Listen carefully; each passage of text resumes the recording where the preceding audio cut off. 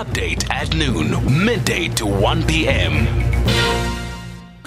So please give us a sense of what's happening at the moment and where exactly you are at with regard to the march. Afternoon, Sakina. Well, I'm at the Marabastad depot where the e-hailing drivers have just driven off about 5 to 10 minutes ago. They've all driven to the Department of Trade and Industry where they will be submitting their first memorandum for the day. They did escort themselves. I must say that there was no any escort services from the police or the Tshwane Metro Police Department. We also questioned this, if whether this march was illegal, and they did say that they did get permission, but due to the ongoing strike in the city of Tshwane, resources had to be diverted, and Metro Police officers are trying to protect the city of Tshwane's properties and also trying to restore calm in that regard.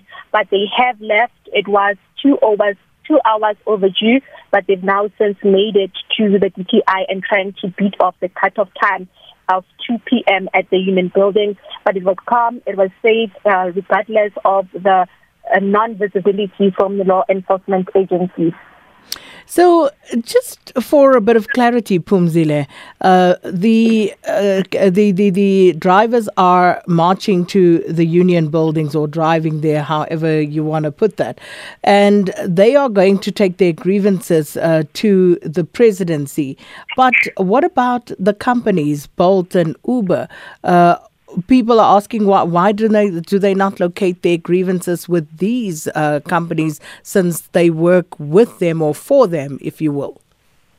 Well, Sakina, they are asking government, the president particularly, to intervene, to bring all the stakeholders, to bring all the relevant ministers, the Minister of Transport, the DTI, and all the relevant labor ministers to look into this, because they're saying that they've been to these offices, but it's only satellite offices in South Africa. They are so difficult to reach.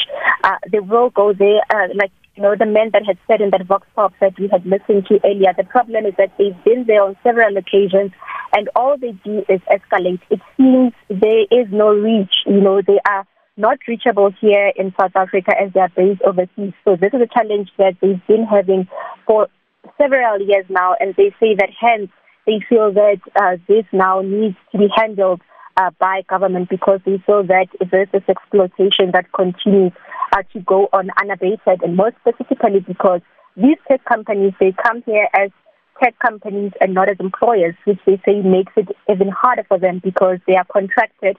They will say you're independent contractors and they cannot do anything for them.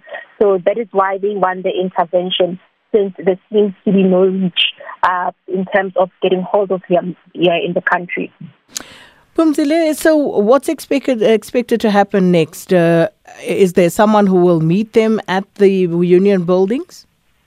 Well, at the union buildings, we're not sure, we're uncertain, but we've seen quite a trend with people who are expecting, who have marched there, not getting any person to accept their memorandum, but that's not their first.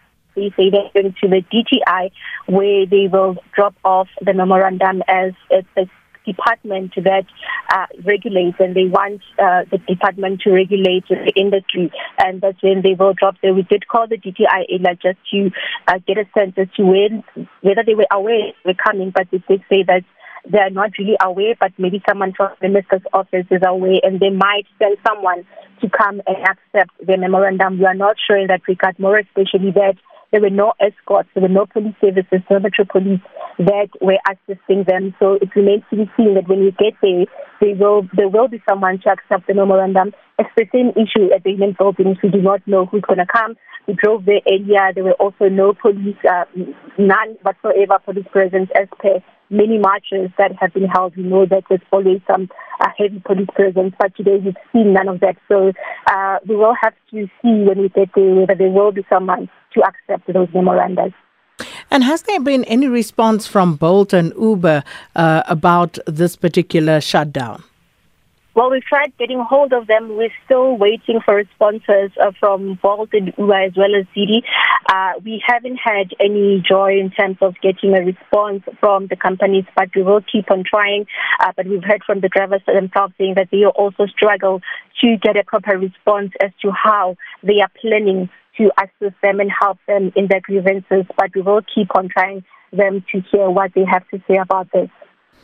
Thanks so much for the update. Our reporter Phumzile Mlangeni, and speaking to us there from the capital city, and as those drivers make their way to various departments and then ultimately to the union buildings.